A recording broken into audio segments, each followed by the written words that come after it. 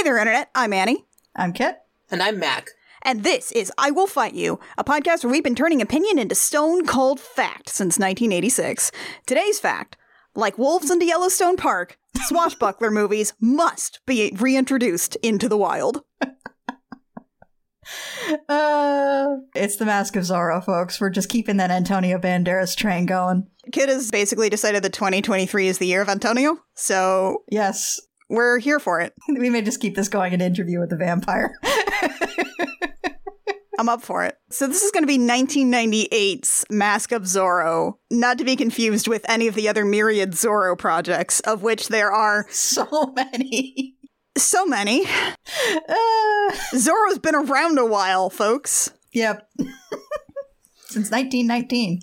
Yeah, gosh. So Zorro's a vigilante. Like, we should probably just, explain Zorro for the youths. Yeah, okay. Yeah. You know the Scarlet Pimpernel? No, that's too old. No reference. Okay. Okay, so kids on the TikTok. You know Batman? You know the movie that Batman went to go see with his parents the night they died? That's Zorro. Zorro is... the extent to which Batman is based on Zorro is very blatant the more you learn about Zorro. Not to be confused with the time that Batman and his family went to go see a Grey Ghost movie, which is a different series of references. Yes.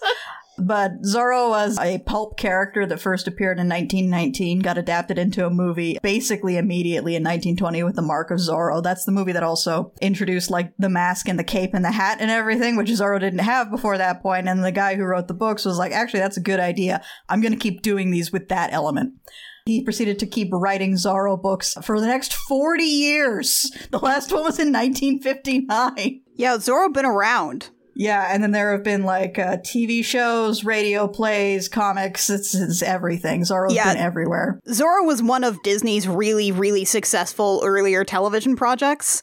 You'll see it on, say, certain archives or something. Actually, Disney Plus presently has 3 seasons of their Zorro series, which, that and Davy Crockett was what really gave them a lot of funding. Watch it now, because they may not be around for long.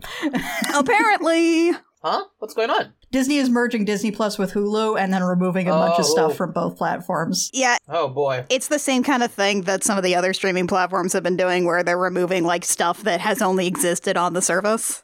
Ah, okay. Yeah. Oh, boy. Zorro is your masked vigilante. He fought off the... Diego de la Vega was the character native to Mexico?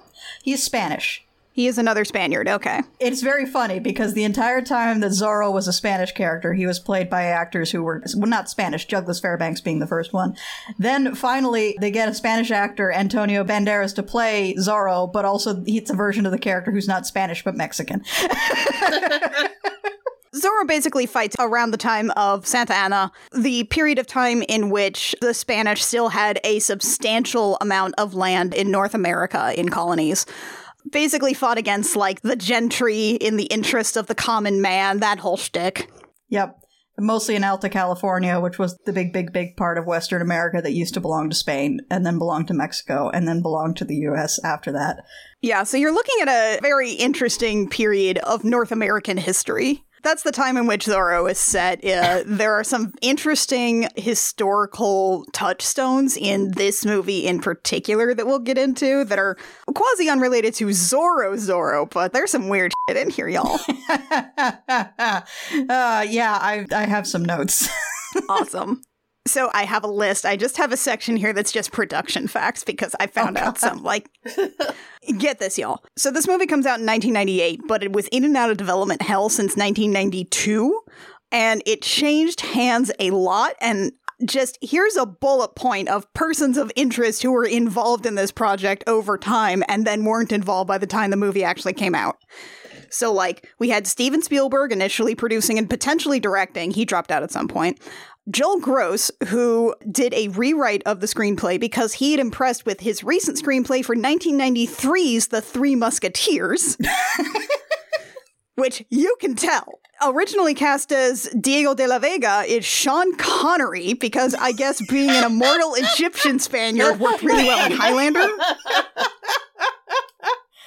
We end up on a definitely not Hispanic actor for Diego de la Vega, aka Zorro, but Sean Connery, though. Also considered for Diego de la Vega, Raul fucking Julia. Of course! Why not? He passed away. Ah, that would explain it. Yeah, because remember, Street Fighter, his final role came out in 1994. So this thing has been mired in hell for several years at this point. But apparently Raul Julia, the way it's written, it says that he passed away before he could take the role, which probably means that he would have been all for it, which, oh my god, can you imagine Raul Julia Zorro? That's so good. The road not taken. And the final name is Robert Rodriguez, who had signed on to direct with Antonio Banderas in the lead. Like, he cast him because they had both recently completed 1995's Desperado together. I was about to say. Yeah. But then Robert Rodriguez eventually pulls out like a year or two later after budget negotiations falling apart because he wanted like more money to make this movie and the studio did not. Which is hilarious because they went up massively over budget anyway. So this movie, I believe, had a budget somewhere in the 90 millions, which back then was a very expensive movie. The dust would eventually settle with the people being attached to this movie as Martin Campbell, who's the director, who turned down directing Tomorrow Never Dies in order to make Mask of Zorro. Because this is the guy who directed GoldenEye and Casino fucking Royale. You can tell. You can tell. This is definitely a guy who has directed Pierce Brosnan. And then the writers, the screenplay would get credits from Ted Elliott and Terry Rossio, who were writing partners whose IMDb lists writing credits for the Pirates of the Caribbean movies, The Road to El Dorado, Aladdin, and the Shrek movies. That's a range. Boy, howdy. There's also writing credits here for somebody named John Eskow, which just has like 4 credits and no major like IMDb presence. But they also gave a writing credit to Johnson Macaulay, who's been writing Zorro movies since, 1920. Yep. With the Mark of Zorro. So I don't know if he was, he lived until his 80s. I don't know if he was involved in any like direct screenplay adaptations or if it's just sort of a like, hello, thank you. I don't know. I think they couldn't rule out that at some point they went through a big pile of notes of his, so they decided to give him a credit to be sure. That seems like covering your bases. There's a really good, like, swashbuckler movie pedigree here. I'm gonna be mad forever about Raul Julia. Yeah, that would have been really good. And also Robert Rodriguez would have been so good for this. Holy shit. Those are all my fun facts about the production of this movie. Okay. When we actually start in on this thing, you start with the Z/ because you gotta. You gotta, though. You gotta.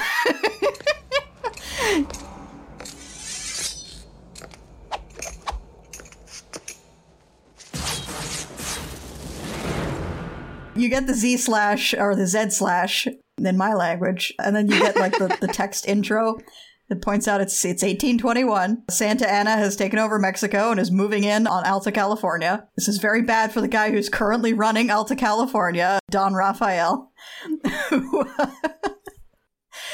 has apparently decided to take care of a few things before he flees the country, and that's where our movie starts. Quick note, the Z/ is, it's the Zorro thing. It's the Zorro thing. He has his sword, he cuts a Z into the fabric or the wood or something because that's the mark. That's the mark of Zorro, it's the Z. It's because it stands for Zorro.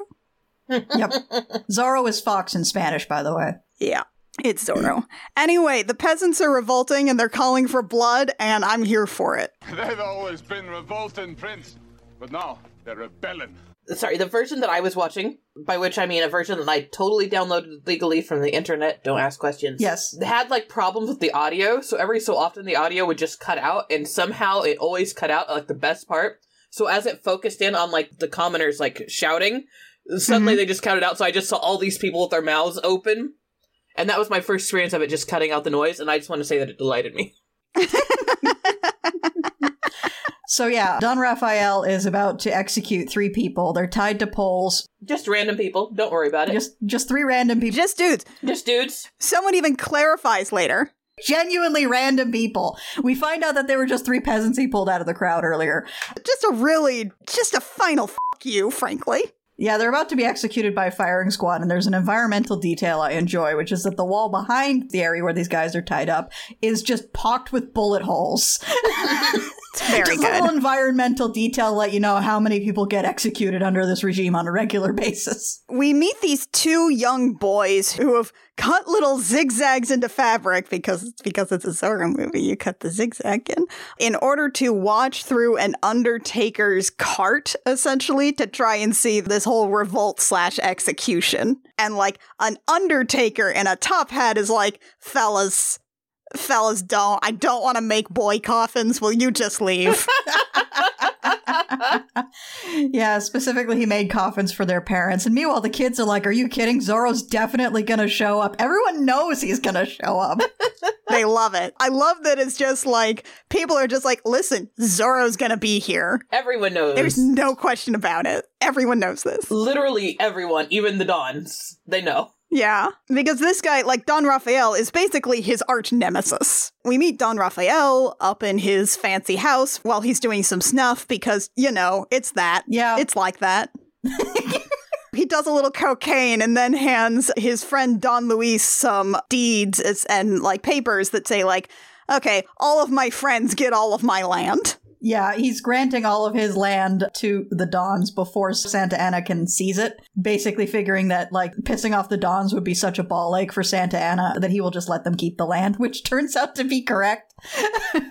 We cut back to the little boys who are still trying to get in and out of the crowd to see Zorro. One of them is, like, manhandled by somebody with a hood who looks like a monk, but he looks up.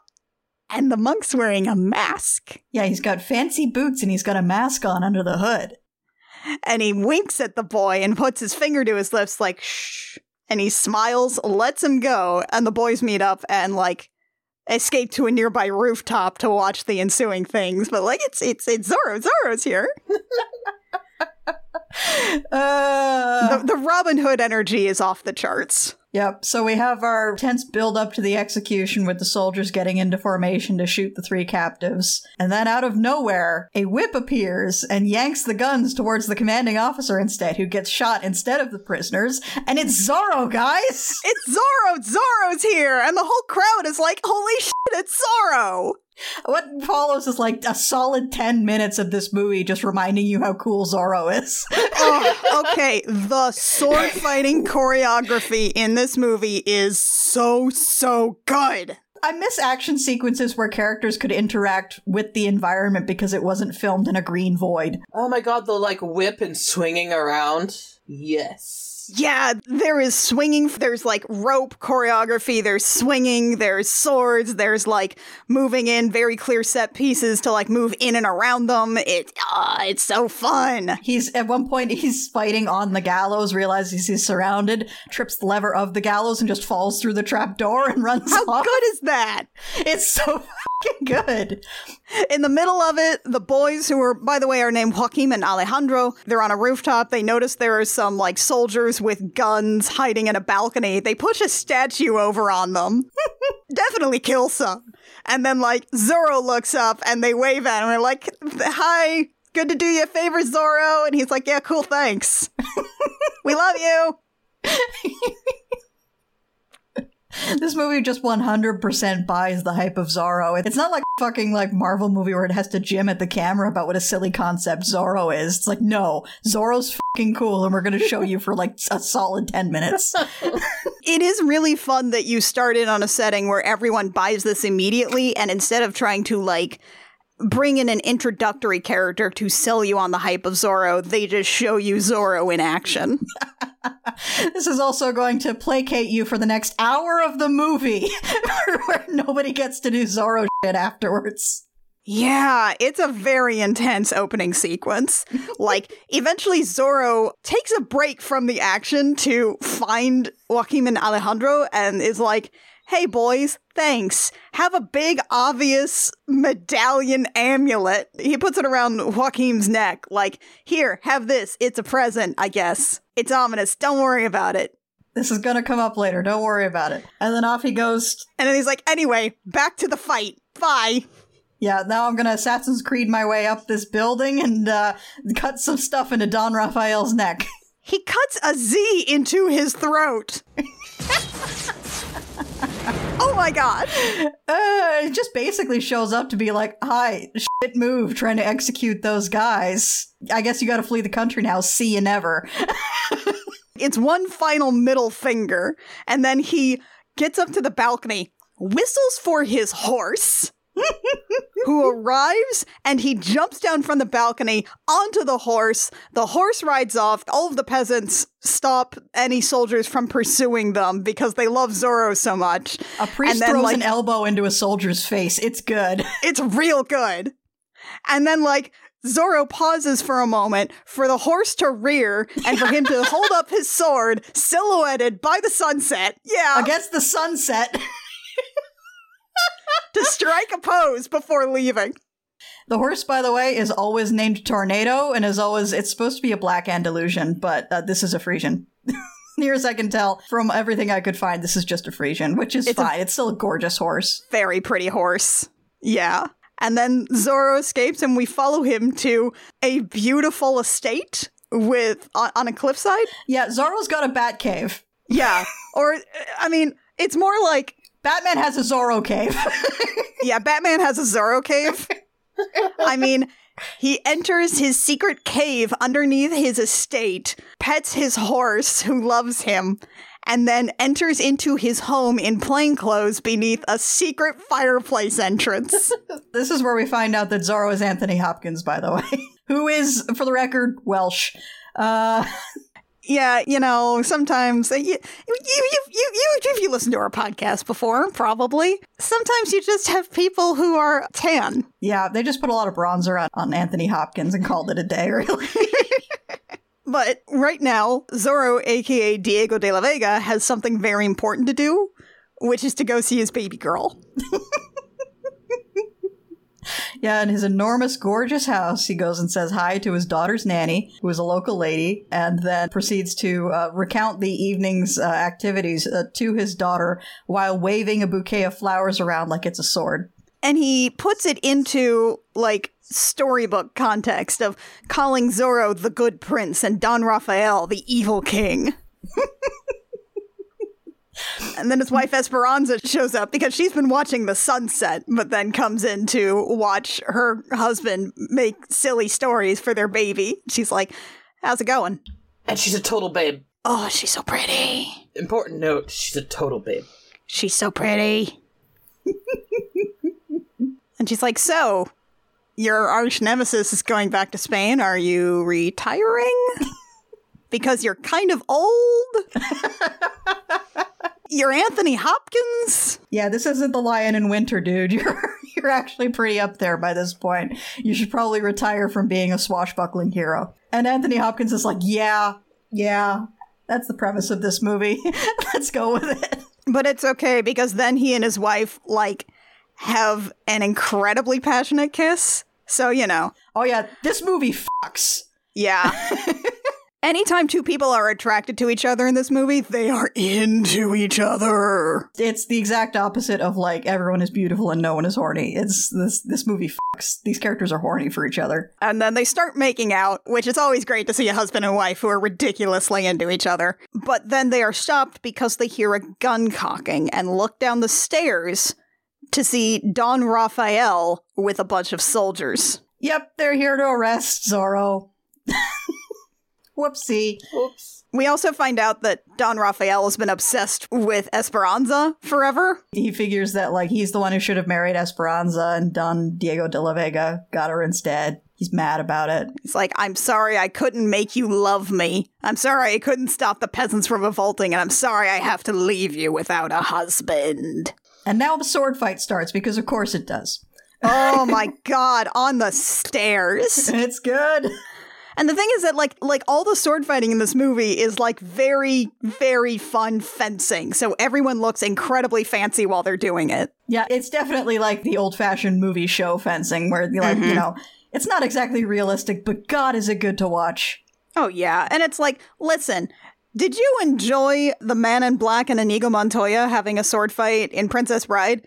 Do you want that, but 6 more scenes of that in a movie? Because it's good. Yeah, it's very good, right up until the point where one of the goons decides to pull a gun and shoot Diego, at which point his wife screams and jumps in front of the gunshot, and whoops! Yeah, she dead. She did. Hope you weren't too attached to Esperanza, because Diego certainly was. Raphael is so mad, and he, like, instantly turns and shoots the guy who shot her. Or stabs the guy, yeah.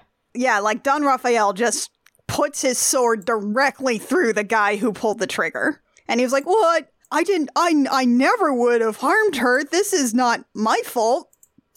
Yeah, just classic weasel shit from Don Raphael. And Diego gets carried off to a prison cart.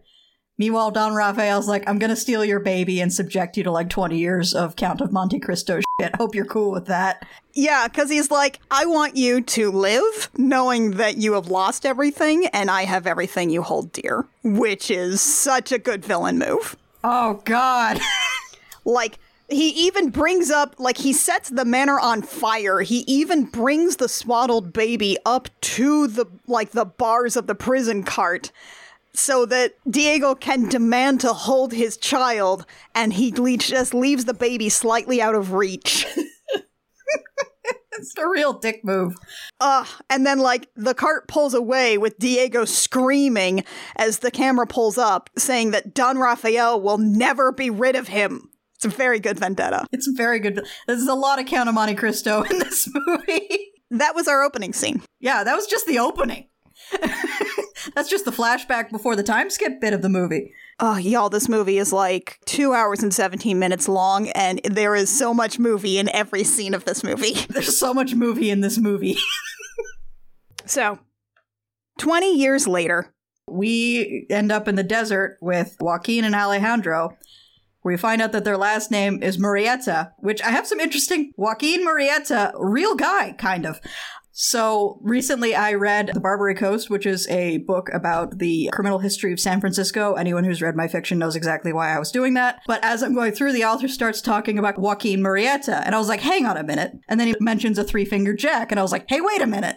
So I looked it up and did some more reading within the book. And yeah, Joaquin Murrieta was a supposed outlaw in Northern California referred to as the Robin Hood of the West or Robin Hood of El Dorado.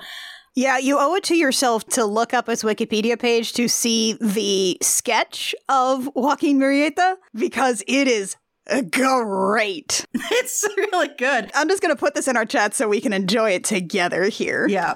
This guy may or may not have existed, record keeping in the American West being what it was, but the folk story goes that he would have been this outlaw born in 1829, so this movie version is like time shifted a little bit earlier. Had a couple of brothers. None of them were fellow outlaws or named Alejandro, supposedly, but he is believed to have been the inspiration for a fun little character named Zorro. So this is an interesting way to do it, of like doing a cyclical, like, oh, this is the brother of the guy who inspired Zorro becoming the new Zorro? Yep. Alejandro, by the way, is Antonio Banderas. That's our character, is Alejandro Murrieta. And there's also a guy here called Three-Fingered Jack, who was, according to the folk story, a lieutenant of Murrieta's. Yeah, we'll also see another historical character here shortly, who is a man who historically is attached to the Joaquin Murrieta story of being a California ranger named Harry Love, who is basically assigned to track down Murrieta and basically be his nemesis. Yeah. But in the meantime, we have Joaquin Murrieta, Alejandro Murrieta, and Three-Fingered Jack, who... in this one is just sort of like, I don't know, a Texan or something. You know, the old-timey prospector in every, like, Western movie? That's this guy. And they're trying to pull a con on some people. Oh, man, they're having a great time. They're having a good time. Three-Fingered Jack was hypothetically a Mexican man named Manuel Garcia. But, you know, we're only... tentatively worried about any kind of historical accuracy of a dude who may or may not have existed anyway, so. Yeah. But in this version, Three-Fingered Jack is posing as a bounty hunter to bring in a bounty for the Murrieta brothers. So they come up to some soldiers who have a bounty for them, but it's 200 pesos for both of them. And they get insulted by this. That's not a lot of money even back then. No. And they're insulted by this. They hate it. They're like, don't take that. That's so low. Then we realize that, well, this bounty's too low. It's not going to work. Also, these boys weren't tied up in the first place. Also, they have guns. Just pull a gun on the local military captain. This is a holdup, which is great because these soldiers appear to be just like squatting on this poor farmer's homestead anyway, so. Hero of the people shit. To the point where the farmer is like, oh yeah, there's a payroll chest on the wagon. We're just gonna let you know where these guys' valuables are because we hate them. Just casually. Just gonna let you know. And the brothers are like, yeah, that's why we did this in the first place, actually, but thanks. And after taking out the soldiers, we actually see them in the background of a shot where they have now stripped the soldiers naked and tied them up, facing each other, circling around a cactus patch. So we assume that they're going to get a whole lot of needles in their dicks. Yeah. It's fun. We have fun here. We have fun here, and they're having a lot of fun doing the getaway until the getaway is canceled by the appearance of a bunch of American cavalry. American cavalry led by Love. Who was not in the army. I swear to God, though, this dude, like, I spent the whole movie trying to figure out where I knew his face from. I didn't know his face. I knew Greg Sestero's face. This dude looks like so Greg much Sestero. like Greg Sestero, Tommy Wiseau's best friend, aka Mark of the Room. Oh, hi, Mark. This is Captain Harry Love, or he's referred to as Harrison Love through a lot of the movie, but the real world Harry Love... Probably because Harry Love sounds really dirty. It does, yes. But yeah, Harry Love, near as I can tell, was not actually an army officer at this or any other point, but it's effective for the purposes of the story for him to be associated with the American military. So, it's fine. So he's here to arrest them. He shoots Three-Fingered Jack, or at the very least his men do. Joaquin and Alejandro try to escape. Joaquin is shot in like a leg or something, non-fatally, but he's not going anywhere. He tells Alejandro to go. Alejandro escapes. The soldiers circle Joaquin. And as they're about to execute him, Joaquin spits in their faces and shoots himself rather than, like, be executed by these soldiers. It's great, actually. Metal. Absolutely metal. And then Love comes along and with this great big fucking cavalry saber lops off his head, sending the big silver amulet plot stuff flying. This is based on supposedly Harry Love took off Joaquin Murrieta's head as proof, and also Three-Fingered Jack's hand. And he's just like, bury the head, bag the body. Other way around. You're right, thank you. Bury the body, bag the head. We follow Captain Love here as he meets up on a mysterious shore with a strange cloaked figure who is coming offshore from a big boat, while Alejandro, back in the desert, picks up the bloody medallion and weeps. We follow Captain Love and the mysterious cloaked figure as they ride towards a prison, and the cloaked figure takes off his hood, and oh my god, it's Don Raphael! He's back, folks! He was here to check on this guy that he left in a prison 20 years ago. In this prison, the inmates are not looking great, as you may imagine. Nope. Yeah, no. Prisons now are bad. Prisons in the 1800s were really bad. Prisons in the 1800s in, like, largely remote provinces were extremely bad. Most of these men are diseased, ill, driven mad, delirious. Permanently debilitated by the stuff that they've been doing as prison labor and the conditions of their captivity. So, you know, the warden walks up through all these men being presented, and he's like, hey, any of you weird fucks ever go by Zorro? This turns out to have been a bad move. Because Suddenly, everybody is Zorro. The whole Spartacus moment. we got a Spartacus, but maybe partially driven by, like, loyalty to Zorro, but maybe also just because a lot of them don't actually know who they are anymore. Yeah, no, this might be more of an I'm Brian situation. Which is great, because right as these guys started all saying they're Zorro, Don Raphael was staring down this one man who was shaking, who appeared to only have one eye, with the other one wrapped underneath a bandage with long hair, who looked not there at all, before he's distracted by all of these guys demanding that they're Zorro. And when his back is turned, this man with the one eye, apparently, suddenly looks at his back with intelligent eyes glinting. It's Anthony Hopkins, guys. It's Zorro. Zorro's here. Zorro's here. And now that he sees Don Raphael here, you know, the guy he swore revenge on, He is going to get that revenge, damn it. oh my god. Maybe not right now, but soon.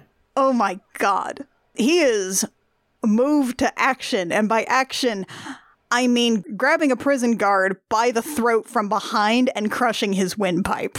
Yeah, the guards, meanwhile, in attempting to pacify the chaos caused by, hey, I knew you f***s go by Zorro, threw a guy head first against the wall, which kills people. So now there's a corpse in play. So Diego proceeds to break himself out of his cuffs with gunpowder, which is metal as fuck, and then replace the dead body. This is straight up just the Escape from Count of Monte Cristo. It's the same thing where somebody dies so you pretend to be the corpse, and then they bury you, and then you escape. Because guess what? They just bury these guys in shallow graves anyway. But, like, we have this long moment of them, like, burying this corpse, and then fade cut to this shallow grave, and there's this long beat, and then suddenly Zorro erupts out of the shallow grave with a knife. This movie doesn't f*** around. It's great. It's good. Meanwhile, in the light of day, we have a big hero party for Don Rafael, who's back from Spain. Hooray! Yay! Hooray! All these people are paid to be here and welcome him back. I love this big crowd. I love this big crowd. There's a whole bunch of Dons here, a whole bunch of suits to greet him, and there's a big crowd of peasants who just do not look happy to be here, and Don Rafael arrives like, "Hey, peasants! You've been hired to greet me? I don't give a fuck! Who's actually helped you people anyway? Not these dudes behind me. Not me, I guess. Not Spain or whatever." They're like, no one's ever helped you. And they're like, Zorro has. We know the answer to this one. It's Zorro. Zorro's the one who helps us. It's Zorro. It's literally, it's a Zorro. It's definitely Zorro. Zorro's helped us. Zorro has had a very positive material effect on our lives. And he's like, but where is Zorro? It's been 20 years. Zorro's in the crowd, actually. Yeah, he's right there. Zorro is right there in the crowd. He's got that knife. He rushes through, but he stopped up short when someone calls to Don Rafael and calls him father. And here comes Don Rafael's heavy sarcasm quotes daughter, Elena, who is played by Catherine Zeta-Jones, who is also Welsh. She's like, "Oh, it's so beautiful here, Father. What is this flower? I know this scent." And they're like, "Actually, it's, how do you know that? This is a native flower. It only grows here. And, you've never been to California before." And she's like, "Oh, golly, that's strange." We're gonna do this beat a lot with, like, baby memories. Yeah, this is gonna keep happening. Don't worry about it. Yeah, but I love that Zorro just stares at this woman because, like, oh my god, Don Rafael even kept the name. He didn't rename this baby. She's Elena. And Zorro is just stricken, and I love that. And meanwhile, we cut to Alejandro, who is grieving his brother, and by that, I mean getting drunk. Really drunk. Super duper drunk. So incredibly drunk. He drunk away all of his money. Which it probably was not much. But he wants to drink more. And he's like, "Hold up. I can pay for this. With real silver. Look at this plot device medallion I have." And the bartender's like, "Oh shit, silver." But meanwhile, Anthony Hopkins is here. Zorro's here. And he immediately, like, with his walking stick, snags the chain that it's on, which is still around Alejandro's neck. It's like, don't sell the plot device for whiskey. Can we just talk about how small this part of California is? And how much I love that? Like, how is he here? How did he find this? It's not like he's got a homing device on that thing. Listen, it's a sufficiently small settlement. There's basically one place you can buy whiskey. It's just great. I sincerely love that it takes this shortcut to get to the fun stuff. Yeah, the movie's like, listen, we're not going to make you wait for these two characters to meet up again. We know what you're here for. And what we're here for is Anthony Hopkins quickly disarming Alejandro because this super duper drunk dude with a sword and a plot device sees Captain Love across the street. Because again, very small town. Very small. Very small. Tries to rush him and Zorro's like, don't. Do not do that. And then grabs him by the throat and drags him off because, listen, it's effective, the throat grabbing. Yeah, I like how it's established that, like, Zorro's grip strength is incredibly high. It's ridiculous. And Alejandro's like, all right, how dare you? How dare you? I'm drunk. How dare you? I'm going to get revenge. I'm going to come at you with the sword. And Zorro's just like, bleh. Meh. Very little effort involved. And he's like, hey, you're welcome. I just saved your life. Drunk stumbling revenge is stupid. Want to learn how to Zorro, you little dumbass? And Alejandro's like, I mean, sure, but why would you? And then Zorro points at the plot device medallion and says, because you did the same for me, dumbass. Which is a lot to stake on. He hasn't even seen this dude's sword fight, but he's just like, all right, you're Antonio Banderas enough for this. You're young, you're fueled by revenge, and you're here, so let's go. Yeah. Any port in a storm. My options are, let's be real, quite limited. And so we immediately cut to Alejandro fanboying out about Zorro. In the Zorro cave. It's like, I never thought I'd one day be standing in the lair of the fox, in the lair of Zorro! He's a huge nerd about this, and I love him. Yeah, despite the fact that the Zorro cave has seen better days, guys. We have this whole thing where there's this big series of concentric circles that is his training circle that is going to be used as a metaphor off and on for the rest of the movie. But mostly it's here for this training montage. And Zorro lays out to Alejandro why he has to do this. And he's like, listen, Don Rafael, somehow Don Rafael has returned. But also there are complications, quote unquote, and he refuses to elaborate on that point. But Alejandro is like, yeah, okay, let's do sword fights. And Zorro's like, do you know how to use that thing? I love that there's, like, absolutely no refusal of the call here. There's no talking Alejandro into becoming Zorro. He's immediately like, yeah, Zorro's fucking cool. I want to be Zorro. Yeah. You would think that 20 years of, like, drinking and being a criminal would harden him to this, but no, he's all here for it. Okay, I do love the bit where Zorro's like, do you even know how to use that sword? And he's like, yeah. The pointy end goes into the other man. Beautiful.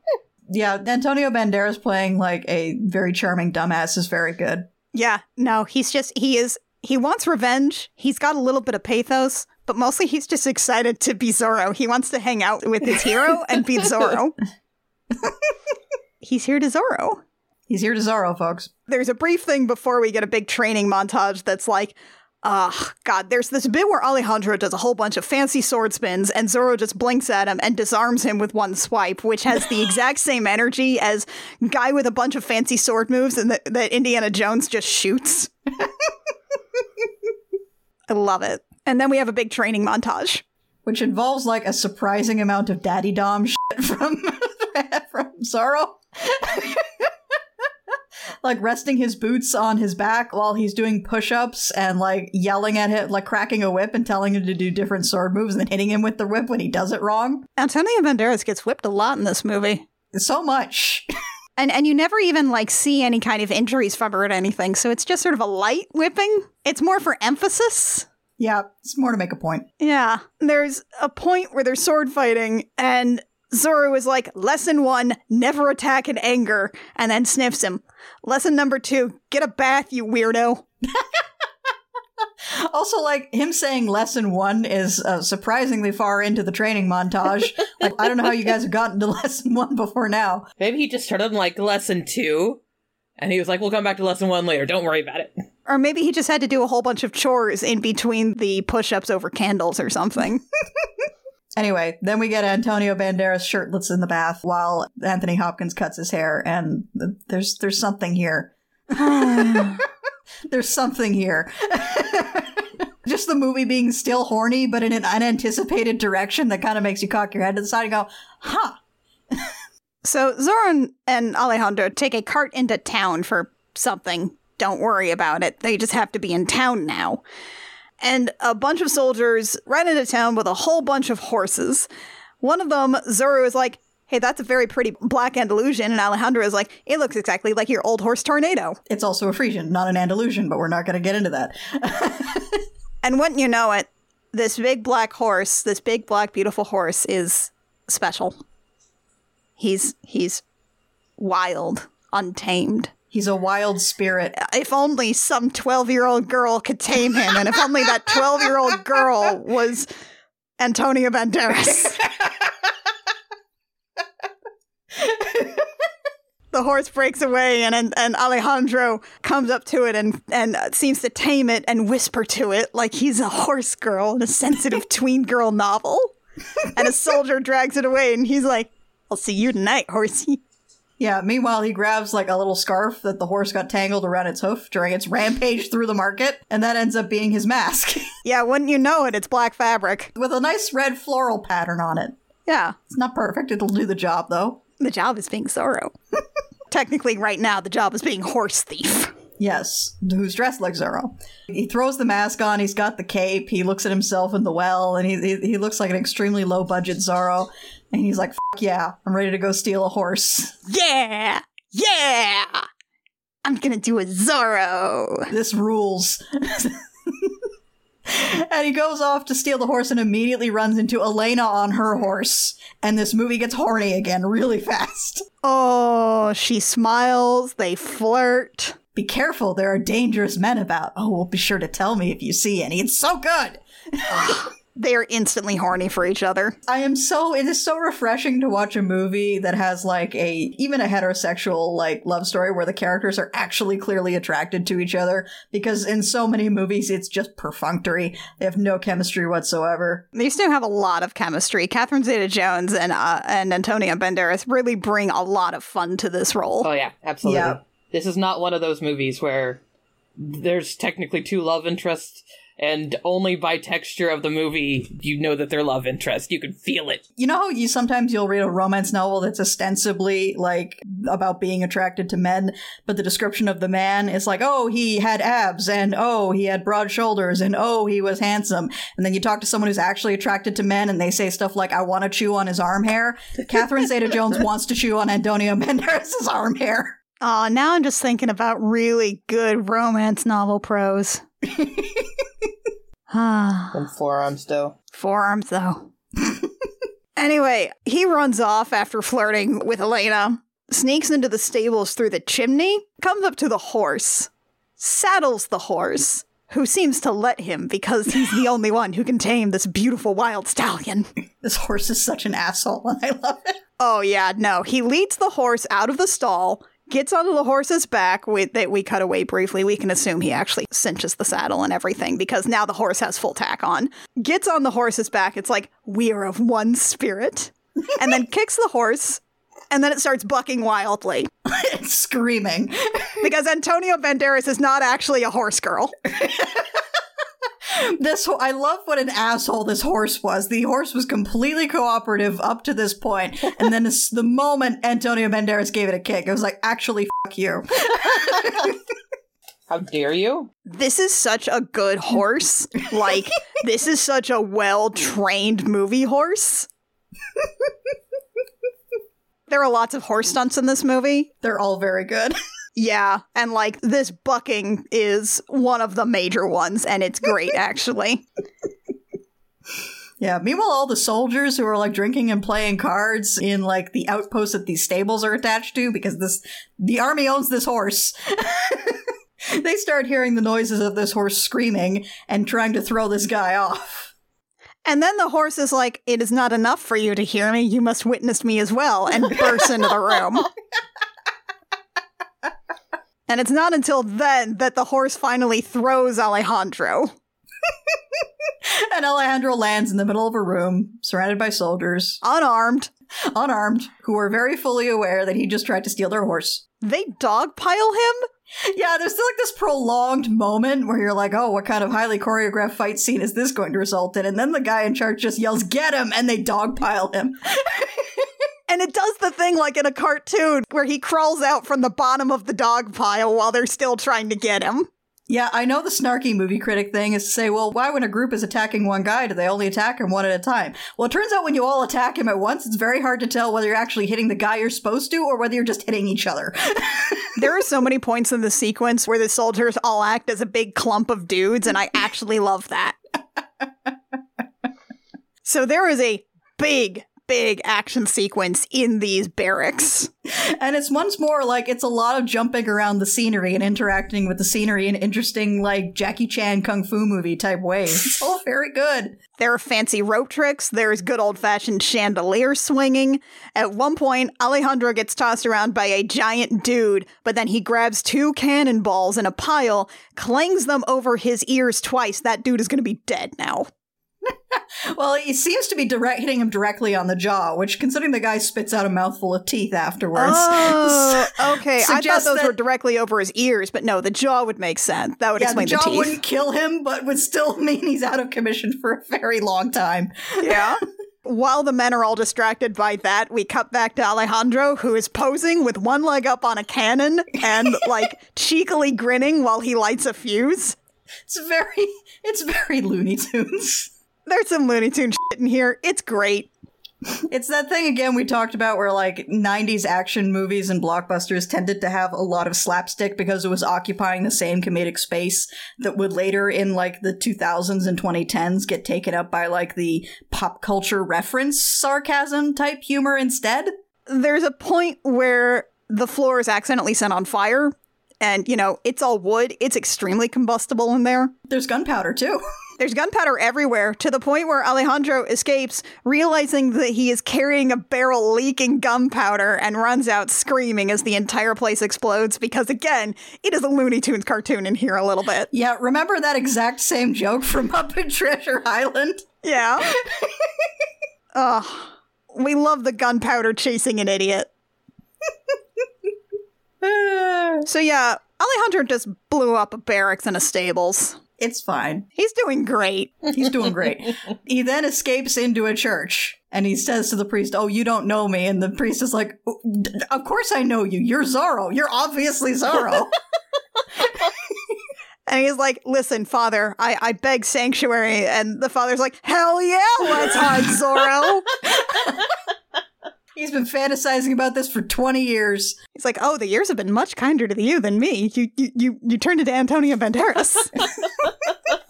Quick, into the confessional. And it turns out there's somebody already in the confessional. Guess who it is? And it's Elena. And she's like, "Forgive me, Father, for I have sinned. I broke the 4th commandment." And Alejandro's like, Did you murder somebody? Why don't you just tell me what commandment you broke? And it turns out she was too horny. Yeah, her sin was that she was too horny. And, like, she dishonored her father, and he's like, "I don't know, maybe your dad just has bad vibes. Maybe he's a jerk." Did you ever think about that? And she's like, "I dishonored my father by lusting for a man who I literally just met. He had a black mask. I was super horny." And Alejandro's like, fuck, that's me. They literally say the word lustful. "I try to be good for my father, but my heart is too wild." It's very good. And I'm too horny. I'm just too horny for this horse thief. And he's like, Anyway, it's definitely not a sin. God told me it's not a sin. You can just be horny. It's totally fine. God says it's okay. You can just be horny for this man. It's fine. This man specifically. You should definitely be horny for this guy. Yeah, it's definitely fine. Don't worry about it. Elena's just charmed by this. It's unclear whether or not Elena is, like, actually taken in by this. I think she twigs fairly early on that this is not the priest. You can kind of see it on her face. She's like, this isn't the usual guy. I don't think this guy's really a priest. Well, you know, let's just talk about being horny. It's fine. And so she leaves the confessional booth, and then Captain Love enters the church with a whole bunch of soldiers, which is not what sanctuary means. Yeah, the priest is like, "Hey, you can't do that." And they just decide to search the entire place. And then meanwhile, Elena starts to exit, and Love was like, "Hey, what are you doing here?" And she's like, I was at confession. And Love does some math, realizes that the only priest has been here in the room with him this whole time, and is like, "Wait a minute." And to his credit, he doesn't screw around. He just shoots the door. Yeah, he puts a bullet through the confessional and then opens it up and it's empty with a hole cut in the roof because, of course. And Elena's just grinning. Elena has grown up on like a sheltered estate in like provincial Spain her entire life. She's having the best time over in California now.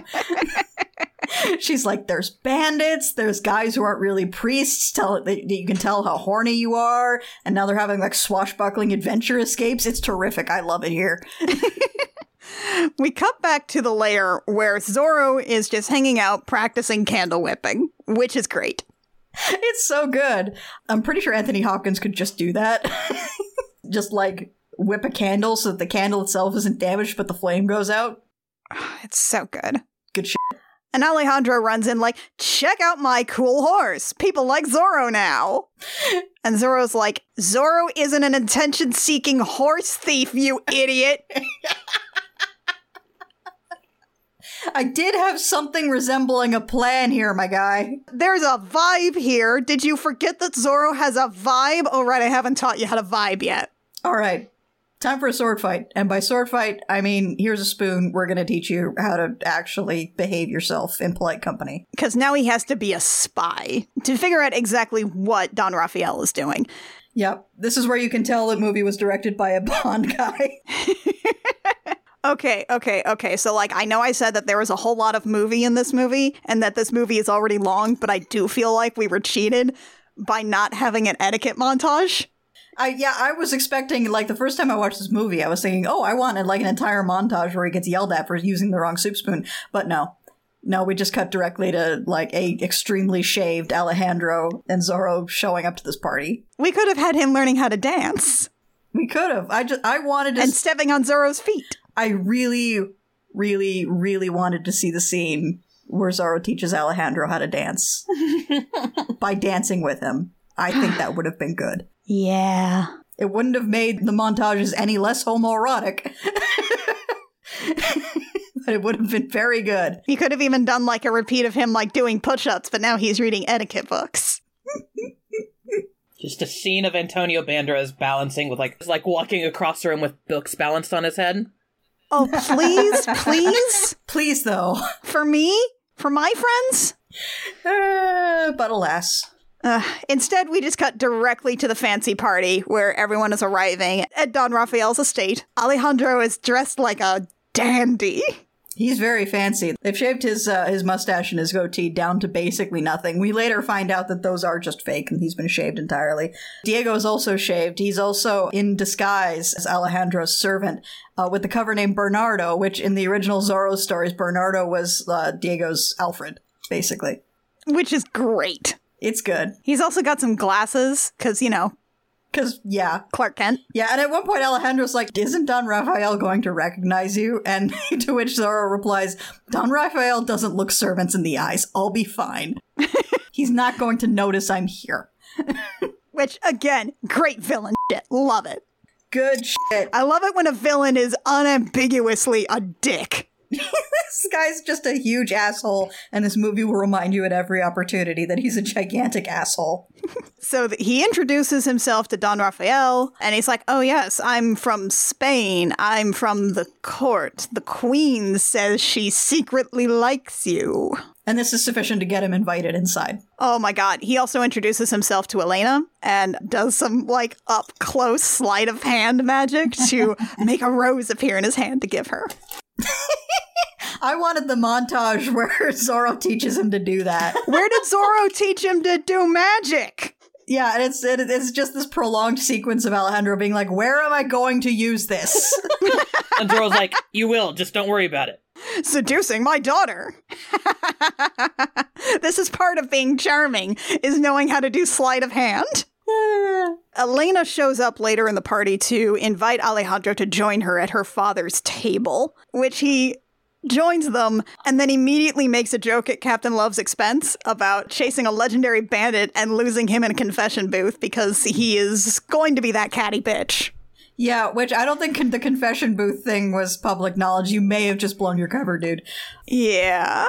But the thing is that everybody here loves making fun of Captain Love, so... Yeah, I mean, believe it or not, like, unfortunate as it is, the best way to ingratiate yourself into a social group is to make fun of the person they're all making fun of. We intercut a little with Zorro knocking out a soldier to sneak into Don Raphael's rooms to do some recon, while Alejandro is basically being the worst dude at this fancy party.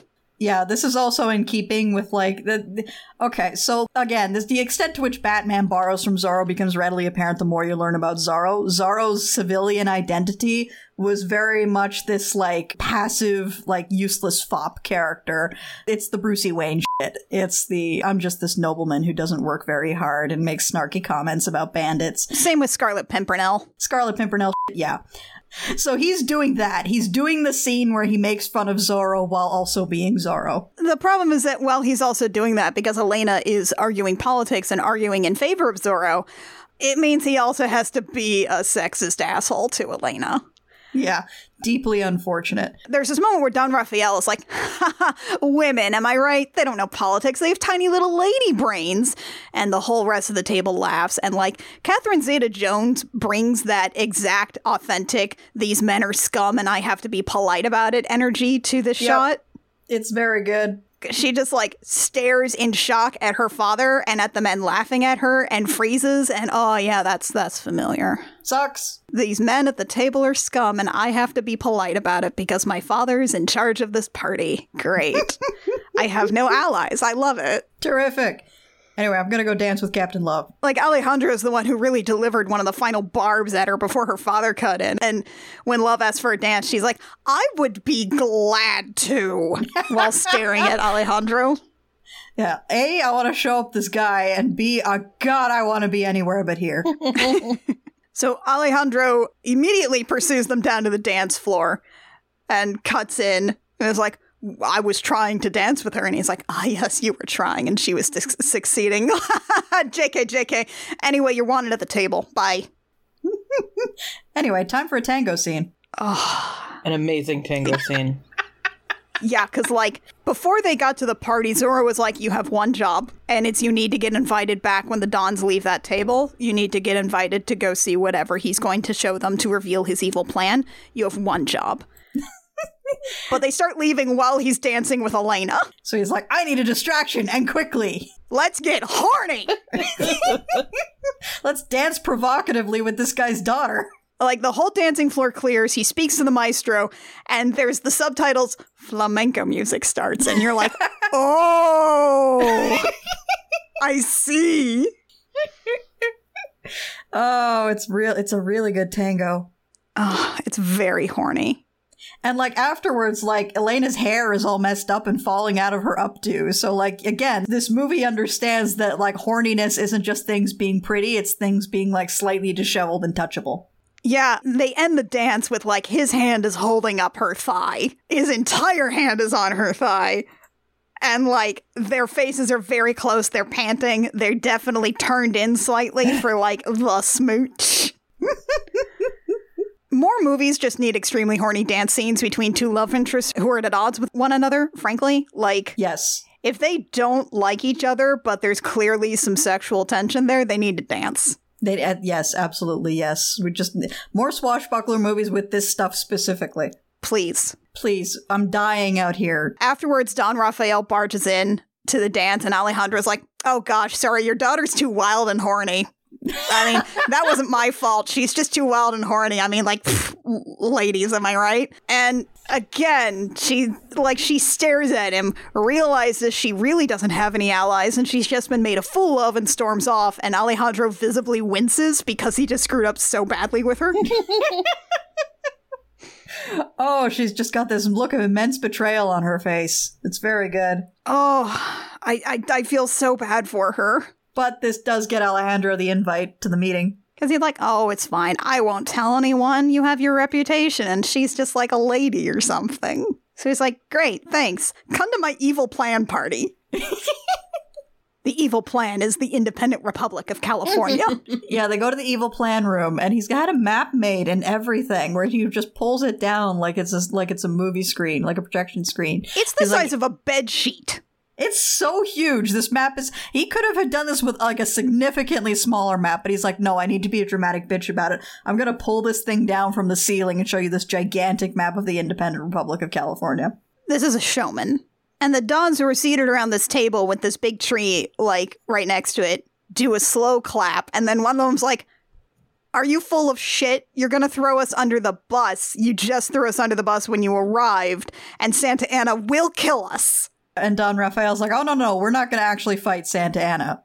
We're gonna buy Alta California from him. Because Santa Anna right now is very busy fighting a war against the United States. It's not going to go super great in terms of, like, financial expenses. Yeah?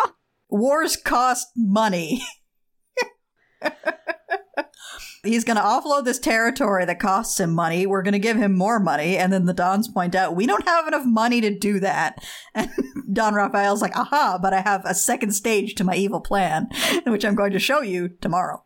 I have a lot of gold, assholes. Come see it tomorrow. And then tomorrow, the assholes come see the gold. They got a great big gold mine. He's got a secret mine, and he's like, I'm calling it El Dorado. Get it, because I have so much gold.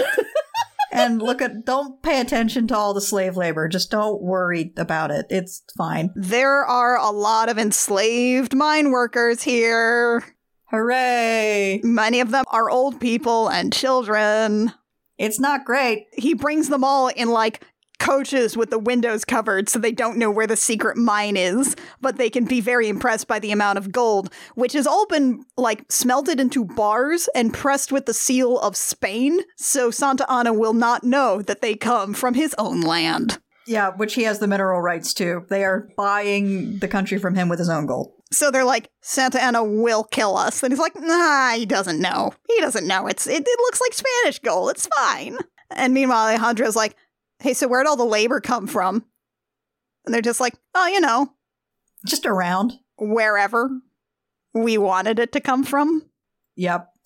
And then we got an inkling of where it came from because, oh, geez, it's Three-Fingered Jack. Oh, God. Three-Fingered Jack is here. He's in a minecart, and he is going to basically eviscerate the proletariat. I don't think he can walk, but I think that bullet hit his spine the first time around. But he's still like, hey, fuck you guys. And then, like, it proceeds to, like, I guess it's like a minecart roller coaster is his plan here. Yeah, he's got a pickaxe, he's got a minecart. He's going to launch himself into this crowd of rich elites and just sort of do whatever hell he can. He also calls Captain Love Peckerwood at one point. It's very good. So he ends up flying through the air with a pickaxe at them, and Love just shoots him out of the air. And, like, they all look at this dying man. The Dons are like, he insinuated that Captain Love had a tiny dick. Let's go. And Alejandro approaches Three-Fingered Jack, turns him over, and there's this interesting moment where they just kind of stare at him because Alejandro can't do shit right now, and he's going to watch another person that he loves die. And, like, Three-Fingered Jack, it almost looks like there's, like, recognition in his eyes, and he kind of smiles a little before the light leaves his eyes and he dies. Meanwhile, Captain Love's watching all of this. He's like, uh-huh. Hey, we should hang out. Makes a crack about how this is the second time he shot this guy while he was flying through the air. And then is like, oh, I need to speak to you in private for reasons that are totally legit and fine. It's like, today, later, you and me, let's hang out. Meanwhile, we go back to the hacienda where Elena goes to the stables because she's a horse girl. Yes, of course. And greets Zorro, who's brushing down that beautiful horse. That beautiful, definitely stolen horse. And she helps Zorro brush the horse. They talk about Don Rafael as they brush the horses together, who's definitely her father. And Zorro, who is absolutely zero chill about Elena, just blurts out, "You look so much like your mother." It's like, I just mean you don't seem to have a whole lot of your father in you. She's like, oh yes, my mother was a soft-spoken, reserved woman. And Zorro's like, oh, is that how he described her? Kind of tells you a lot about, like, the reason it didn't work out between Don Rafael and Esperanza, because he just had a completely inaccurate picture of her in his head. Yeah, there's even this bit where she's like, my father rarely speaks of her now because she died in childbirth and it's probably too painful for him, which is like another sort of telling thing of like, oh yeah, this woman he was quote unquote obsessed over and he doesn't talk about her at all now that she's dead. Interesting. Definitely treated her like a person, I bet. Yep, totally. And then she's like, I'm having a baby memory. Have we met? Your voice seems familiar. It's like, girl, that's Anthony Hopkins. He's got a very good voice. Because, like, in the prologue, we had this big thing where Esperanza was like, she just loves hearing your stories. And he's like, she just likes the sound of my voice. She's a baby. And it turns out, yes, the memory retention for babies who listen to Anthony Hopkins is very high. Extremely high. Memory retention for anyone who listens to Anthony Hopkins is quite high. This could be Asgard. Anyway, Captain Love has invited Don Alejandro for a drink. A cool, normal drink. A cool, totally normal drink that he keeps behind his desk. And oh god, it's a giant jar of alcohol with his brother's head in it. Which is a real historical thing that happened. Maybe.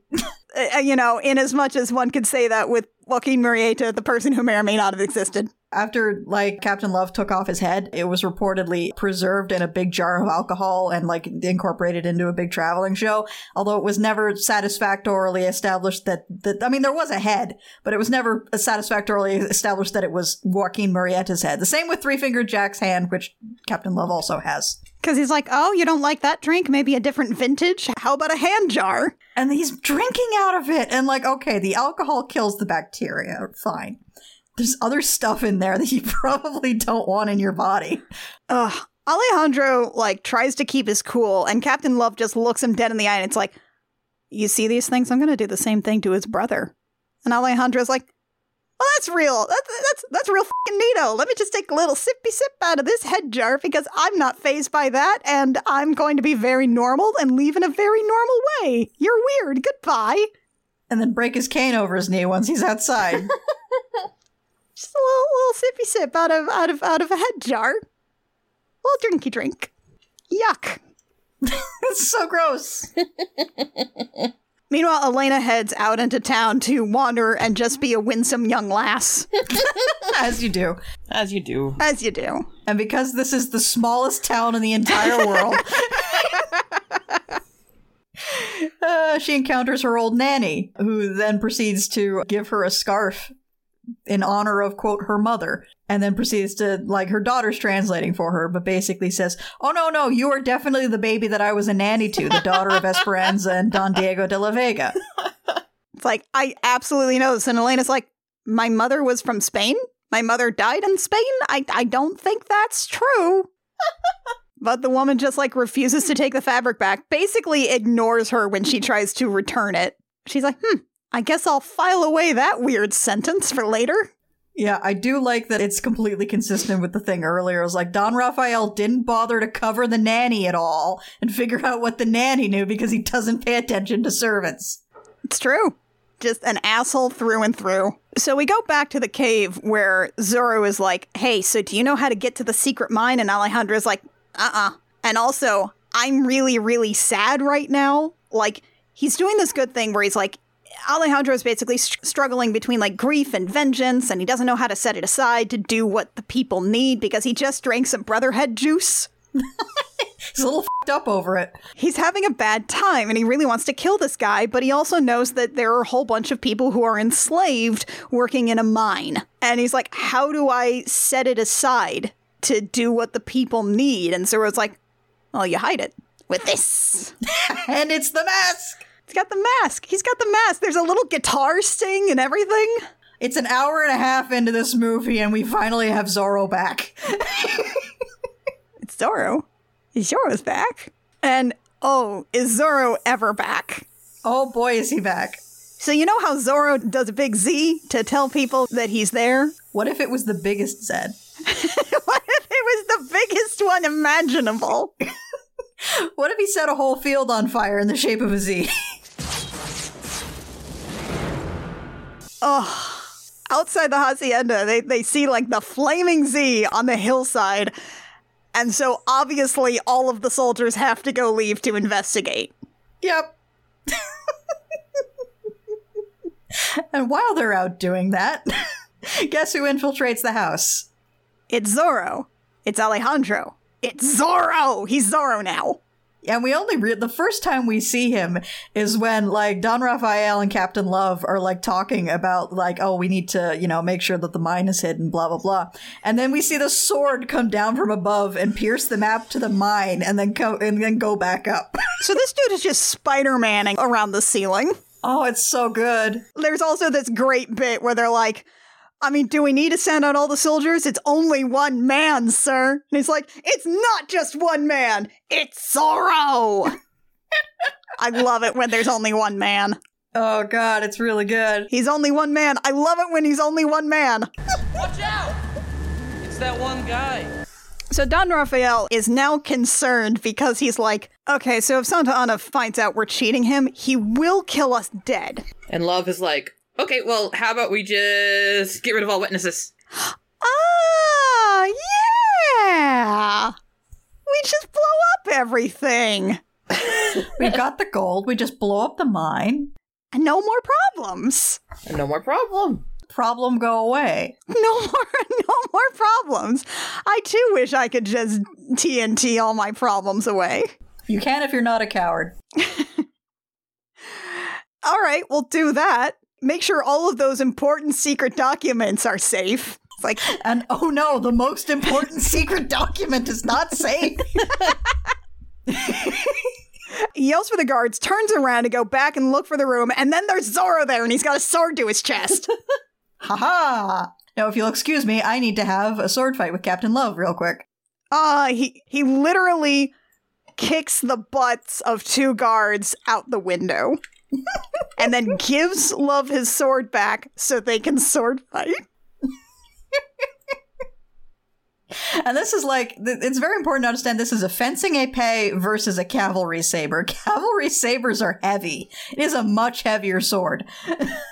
This combat sequence is done in a fairly narrow hallway, and I really like how they do it because they have this big, like, at the end of the hallway, there is a big wall mirror, so you can see a little bit of the action going on, and they've done some good work to hide the camera for that, so it makes the whole scene, just like having that mirror back there, feel much more, like, present. It's much easier to suspend your disbelief for this, because we have a big, stupid sword fight. It's so good. And then Don Raphael bursts in, and then he sword fights both of them at once. So good. There's no good way to, like, describe the action here, but rest assured that this is a great action sequence. You really need to watch this movie.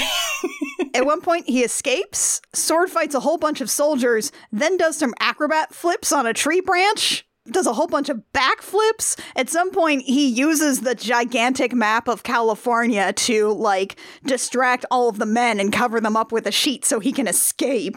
Ugh. There's so much fun set piece work here. Yep. And then we get an absolutely terrific horse chase. But before we get to the horse chase, though. Oh, right. Yes, I almost forgot. Yeah. Because Elena watches Zorro leave as Zorro escapes back into where his horse is stabled, in the stables. And Elena appears and he's like, you stole something from my father and I want it back. And I am going to flirt and horny sword fight you until you give it back to me.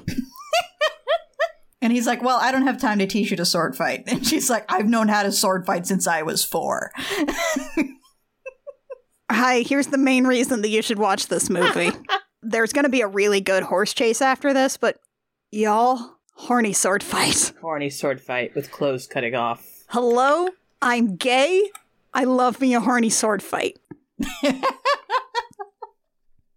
Yeah, if you're bisexual, there's something for you in basically every aspect of this scene. Oh, man. There's a point where they both take a second to remove, like, she's just in, like, a nightgown and a robe. She takes off her robe. He takes off his hat to do more horny sword fights. At one point, he, like, cuts a slit in her dress, like, around her leg, and then he steals a kiss. And she seems just, like, more, like, slightly indignant that he scored a point more than anything else. It's true, because again, they're both super horny for each other. They're so horny for each other. There's another point when he scores a point on her and cuts the shoulder of her dress, so now her tits are barely hanging in there. And there's another kiss. She disarms him. He gets the sword back. There's a lot of the thing where the point of the sword is put under the chin and tips up the chin, which is like the queerest thing. It's very good. And eventually he actually does a whole sword fight. Her whole dress comes off. She gasps and covers her boobs with his hat. She's still got like bloomers on under there, but like, yep. Oh. And he's like, do you surrender? And she says, never, but I may scream. And he's like, sometimes I have that effect. And then they just make out. Just make out. They just make out. I know you've been making out. Oh, I'm really bisexual. Swords, hot people with swords, and they're horny for each other, and they're swords. This is everything I need in cinematography, honestly. So Alejandro steals his hat back and proceeds to get on his horse and ride, and then proceeds to ride away. More accurate to say he leads the horse out, because getting on the horse proves problematic later. He bids her adieu. Don Raphael marches in and is like, what just happened? Because his daughter is basically naked in a stable. And she's like, Zorro was here, and he was vigorous. He's very young and vigorous. He was very vigorous, Father. She's panting. Anyway, now for some really, really, really good horse stunts. Oh god, so just wild Yakima Canutt style shit. So Alejandro goes to get on the horse, only as he's trying to get on the saddle, the horse just decides to leave without him and rides off. He gets knocked on his ass with a tree, and the horse is just like, yeah, that's a you problem. Bye! Yeah, meanwhile, all the soldiers see this great big black horse running through the woods, and they're like, Zorro must be on that horse! And chase after it. Meanwhile, Zorro has to, like, catch up with them and, like, steal the rearmost guy's horse. And he basically does this whole sequence where he slowly works his way up the pack. It's so, and there are shots where it's very clearly not Antonio Banderas on that horse, but it's fine. Oh yeah, who gives a shit? He's taking out, like, soldier after soldier. Their horses are just still galloping along behind while slowly pulling back. At some point, he gets up to the front behind the lead guy, who just looks back to realize everyone else is gone. It's just him and Zorro, who is currently riding two horses. Yeah, he's got a foot on either saddle, and like this, that's a real guy. That's a stunty on the back of. That's a real guy riding two horses at once. This is not CGI. Those horses are riding like pell-mell right next to each other, and he's got a foot on each saddle. That is such good shit. The balance. These are very well-trained horses, too. Like, yep. Holy shit, these are very good stunt horses. So Alejandro successfully catches up with his own horse and jumps on. Oh my god. At some point, there's another low-hanging branch that comes up that's at perfect height to, like, knock a guy off a horse. But, like, the stunt guy does a jump and, like, lands back where he was on the horses. He times it perfectly. Ah! And the guy behind him is not so lucky. No. He just gets a full woof with that branch and gets knocked off. And Antonio Banderas, who has finally caught up with his own horse, lets the other horse go, gets on his horse, and then rides off like, ha-ha. Everything went just as keikaku. I totally meant to do all of that. Which you gotta admit, Zorro did a very good job teaching Zorro how to at least have panache. Yes, if there's one thing he was able to sufficiently communicate. Meanwhile, back at the lair, Diego is like, okay, so you go handle the mine.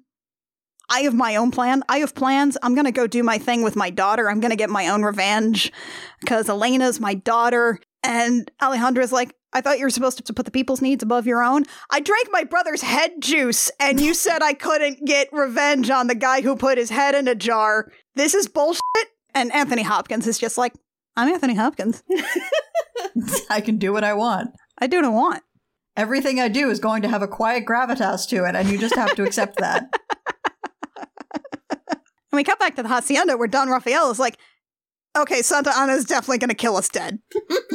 You definitely got to go blow up that mine now. We are super duper dead.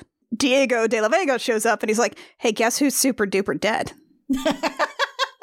It's you for stealing my baby. Now, go get said baby, and let's set the record straight. So Captain Love goes off and gets her, and then Elena sees that her dad, the guy who raised her, the guy she knows as her dad, is being held at sword point by that nice servant that she talked to the other day.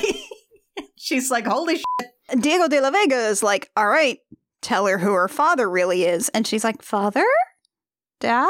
What's up? Yeah, Don Rafael tries to play it off. It's like, oh yeah, this is just some crazy guy who lost his daughter and is trying to steal you, but it's not going to work.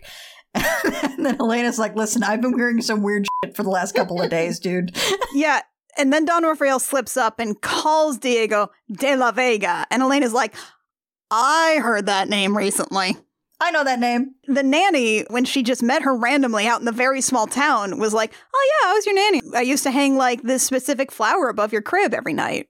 And so Elena brings that knowledge now, and she's like, my nanny used to hang something on my crib. What was it? And Diego starts to say it was fresh flowers, and that's when the guards show up.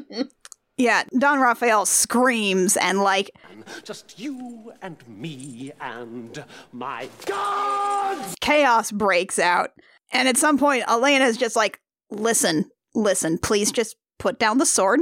Please just put down the sword, Diego. I'm gonna break you out later, like one scene from now, but you gotta put down the sword so you don't get shot. Can you chill out for a second?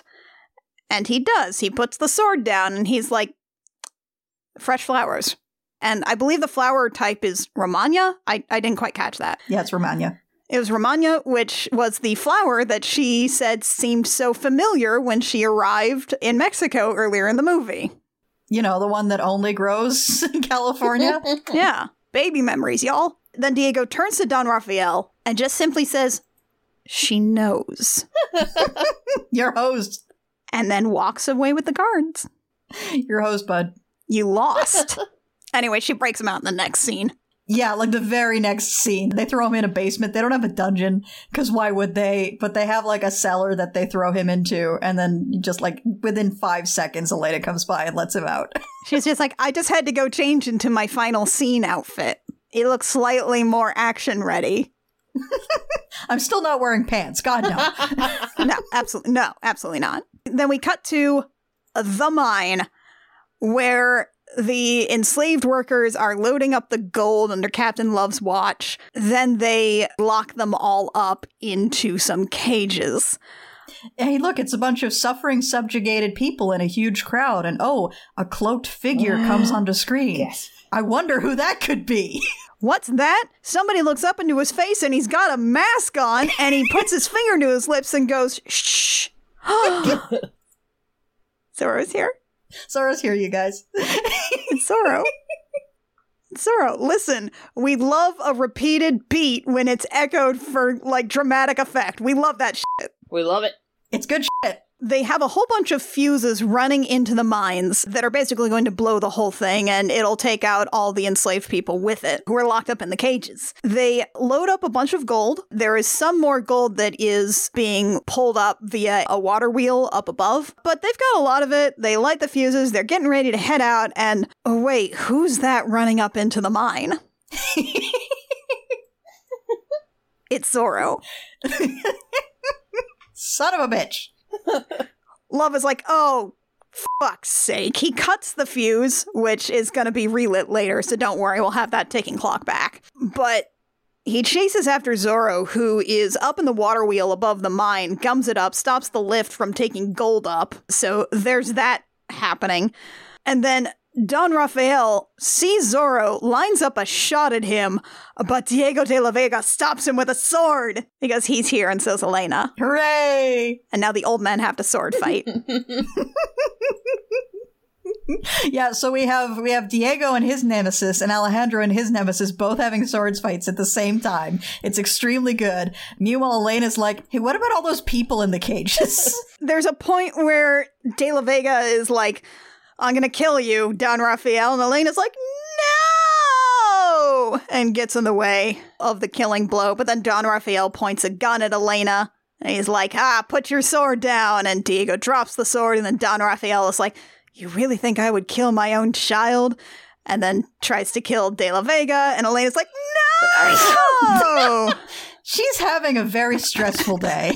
She just keeps getting in the way of her two dads trying to kill each other. And then she's like, okay, well, that's not working very well. And I'm the only one here without a nemesis. I guess I should probably go save people. There are 3 cages, and she's got a pistol with 2 shots in it. So she managed to just shoot 2 of the locks. So it's bashing the 3rd with the butt of the pistol. At which point, Alejandro shows up and is like, haha, let me help you, because he has just won his sword fight. Yeah, he slashed an M in Love's cheek, and he's like, M for Murrieta.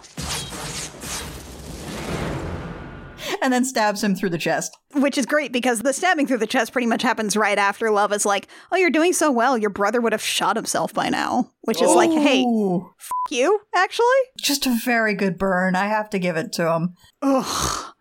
You do not, under any circumstances, simply gotta hand it to this man.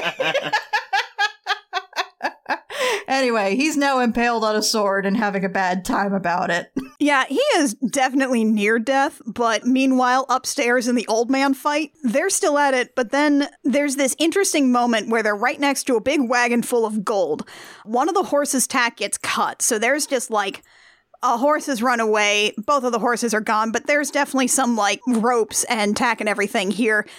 And De La Vega gets Don Raphael's foot tangled up in it, and then the wagon starts rolling down into the mine, and it's full of gold. Gold is heavy. Gold is very heavy. So Don Raphael gets dragged screaming to his death over the cliff. Meanwhile, the gold wagon is plummeting down towards Captain Love, who is kneeling there stabbed with a sword, who screams and also gets obliterated by a bunch of tons of falling gold. Which is, you know... It's very clean.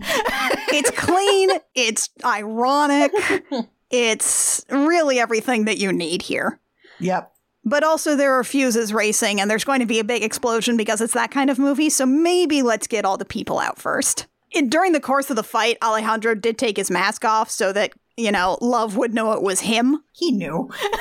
Yeah. And he now has his mask off, and he shows up to help Elena, and she's like, oh, okay, that clears up a lot of things for me. That's good. I was worried there for a second.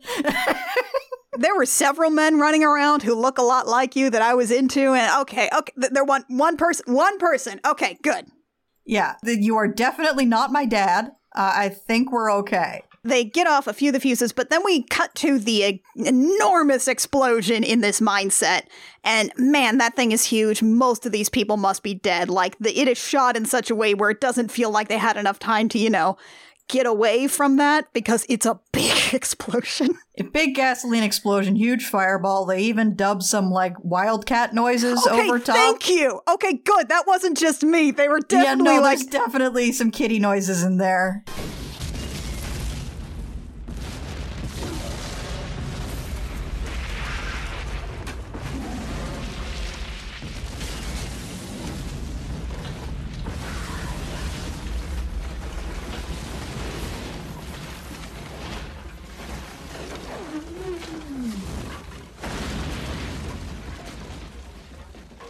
Yeah, there are so many just like big cat noises going like wow, wow, wow. It's a big explosion. They really went all out in making it look dramatic. Oh, they had a lot of fun with that one. But then the smoke starts to clear, and Zorro and Elena and all of the enslaved people are just casually walking out of the mine. They're fine. They got out okay. Don't worry about it. Zorro's even carrying that one child we did some close-up shots of. You know, just to reestablish the stakes. We're fine. Everybody's totally fine. Except Zorro, who did get stabbed mortally during that sword fight. Yeah, he got stabbed so many times. And he's old, and he got super stabbed a lot. So he's dying. But it's okay, because his daughter's here, and she knows he's her dad. And he's like, yes, I will always love you. And oh, here's, here, take my hand, and then I'm gonna take this guy's hand and put your hands together. You two should definitely fuck. Goodbye. Again, very neat, very tidy. He gets time to do everything that the narrative needs him to do before he dies. And then actually it turns out this was going to be the end of the movie there, but they decided that was too much of a bummer, so like they did some reshoots to add this little coda here at the end. You can tell it's a reshoot. Yeah. Yeah, you really can. There's a green screen sunset there. Yeah. We cut to a voiceover as Alejandro's telling a story about Diego de la Vega Zorro's death to a little baby who is named Joaquin. And, you know, it's a cute little repeat of the initial sequence where he's telling the story to baby Elena. And grown-up Elena is here, and he's like, this is a terrible story. What are you doing? You're swashbuckling with some flowers. What's up, my man? And then they make out a little bit, and they coo over their baby. And then he walks off into the sunset, declaring that whenever he's needed, Zorro will be there. And then the door closes, but then we do a quick Z cut into the credits. Because, like, this is directed by a guy who directed Bond movies. Yeah, he knows what you're here for. So there's the big Z cut, and then, oh, right, it's a 90s movie. We need a fucking power ballad. Yep. To, like, the tune of the main theme. Oh, God, yeah. Like, I'm pretty sure the theme existed first in, like, the soundtrack. We've got, like, a leitmotif here, and then they put words to it. God, I wish more movies had power ballads at the end. Really? Yes, I like that. I mean, I don't think the songs are good, but I think the vibe is excellent. Okay, I'll give you the vibe. Yeah. There's just something about, like, you watch a really dramatic movie, and then at the end, you hear that theme that you know, and there's some, like, mediocre ballad singer over top of it. And you're like, I don't like this song very much, but this is an exceptional experience I'm having right now. You just need that little cool down. Yeah. That's Mask of Zorro. There's a second one that's called Legend of Zorro. It's not very good. You can ignore it. So the second one, did that have Zorro and Elena sword fighting on top of a parapet or something? I believe so, yes. Okay. So I've never actually seen this movie then. I saw the second one once. Okay, so this was your first time watching this. Yeah, so I spent this whole movie being like, wasn't there like a sword fight over a parapet? I'm waiting for like Elena to do a lot more sword fighting, and she doesn't? Yeah, no, you're remembering a different movie. You're remembering the sequel. Okay, great. So this definitely was my first time seeing this movie. Excellent. Yeah, the whole premise of Legend of Zorro is that what if Zorro was a bad husband and father, which is like a never a good premise for a movie where you already like the main character.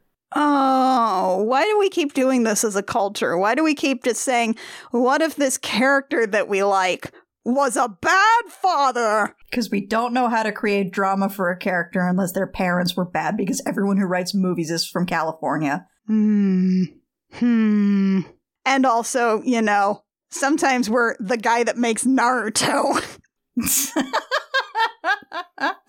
Also that. And sometimes you're just a shitty turf. Anyway, so that was this movie. What an experience. There is just like a certain vibe in a lot of like these big swashbuckler 90s movies that like you just don't quite get these days, where you have two action characters who are here for like a family movie who are also extremely horny for each other. And there's a lot of hot people in it. And now I want to go watch The Mummy again.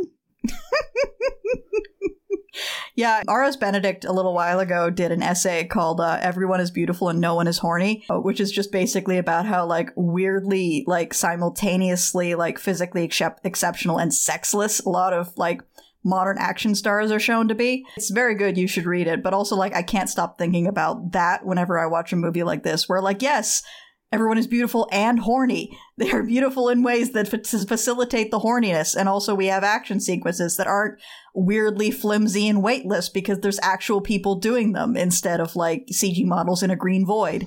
I did enjoy this one. I feel like just thinking about this movie, I feel like we've definitely proved the idea that swashbuckler movies must be introduced to the wild. We need some more swashbuckling. We need actual swashbuckling, and not like, you know, fencing with green sticks in a green void, please. I mean, like, actual swashbuckling with, like, real stunt guys who are unionized and you have to pay properly. Speaking of which, I actually saw an article yesterday as of this recording, so that's topical. So there were a whole bunch of projects recently canned over at CW, which, you know, can kind of be for the best. One of them was like their Powerpuff Girls show. Where, oh, thank God. Yeah, well, here's the other thing. At the very bottom of the article, they listed a whole bunch of other things that were canned, and one of them was Robert Rodriguez, who had been working on a Zorro show for the CW, with a female lead taking up the mantle of Zorro. Interesting. So that was canned. I feel like if he's really in favor of that concept, he will find somebody else to make it for him. I want Robert Rodriguez to give me a Lady Zorro. I want to see a lady sword fight in a Zorro outfit. I would like that, please. We believe in you, Robert. Please, Robert? Please. Please, Robert. You made El Mariachi with the $3,000 you got off a drug trial. We believe in you and your ability to get this made. I mean, this dude's just been making, like, the most fun, like, Latino actor projects that he possibly could as, like, a career at this point, basically. That's his whole shtick. And I just think that maybe he should just be allowed to make Zorro, finally. He's been waiting. He's been waiting for, like, 30 years. Let him make a Zorro. Is that your final fact? Let Robert Rodriguez make a Zorro? No, it is not. Okay. But it is time for our final facts. Kit, what's your final fact? Unionized labor makes better movies. Very true. Mac, what's your final fact? A nobleman is nothing but a man who says one thing and thinks another, and I think more people should bring that to their D&D characters. Yes. Annie, what's your final fact? More bisexual sword fights, please. Please, please, please.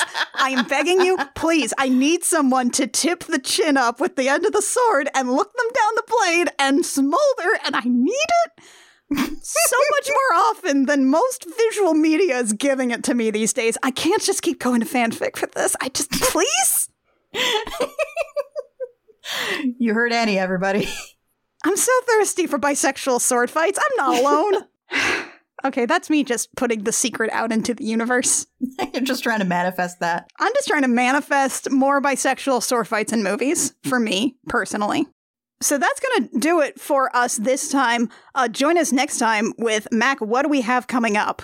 We'll be watching the mini-series 10th Kingdom and discussing how to properly parody something, you have to actually like it, which I think 10th Kingdom does. I'm just going to spoil that so people don't think I hate 10th Kingdom. Excellent. I know that there's some people who have been very excited about the prospect of a 10th Kingdom, so this one's for y'all. It's also very much for me. I have the book adaptation and the whole miniseries on DVD. I love it. Oh man, I remember I had a friend who had that in high school, and she had the VHS collection, and it just took up an entire wall. The book is so much hornier than the show. Ooh, okay. It would be, yes. That's gonna be fun. All right, so join us next time for the 10th Kingdom. In the meantime, I Will Fight You comes out every 5 weeks. You can find us wherever you download podcasts. We are edited by Lucas Brown of The Math of You. He's my friend and I love him. If you would like to support us, you can do that with a like, a rating, a review, subscribe, whatever. Come talk to us on social media, wherever the hell that is. We are on Twitter at CRC Podcasts. We have a Discord. We have a Tumblr. But most importantly, we have a website that is crookedrussiancam.horse or .gay, where you can find out information about this show as well as our others. If you want to support us with dollars, you can do that at patreon.com/thegemjam. For I Will Fight You, you can get early episodes and access to our show notes. There are tons of goodies on there for our other shows as well, Gem Jammer and Damie Dammit. That's everything! Did I do it? I think you did it. Also, I mentioned a couple of episodes ago that I got into an anthology called The Devil Who Loves Me. By the time this episode comes out, that should be out now. So you can go to grendelpress.com to get a copy of the anthology. It's got my story, Move Fast and Break Things, about a guy with cosmic brain fungus who gets involved in a mission to rescue someone from a billionaire. And there's a bunch of other really good stories in there as well. It is a dark romance anthology about monster love interests. So I feel like the target demographic for this podcast and that anthology might have a bit of overlap. Excellent. Join us next time when we talk about the 10th Kingdom and loving something in order to properly parody it. Until then, I'm Annie. I'm Kit. And I'm Mac. And we have fought you.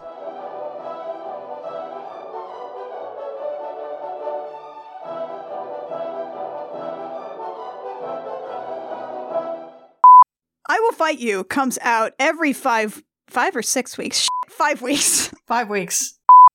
We are edited by, no, not Jake Mason. Jesus Christ, what am I doing today? How are you doing, Annie?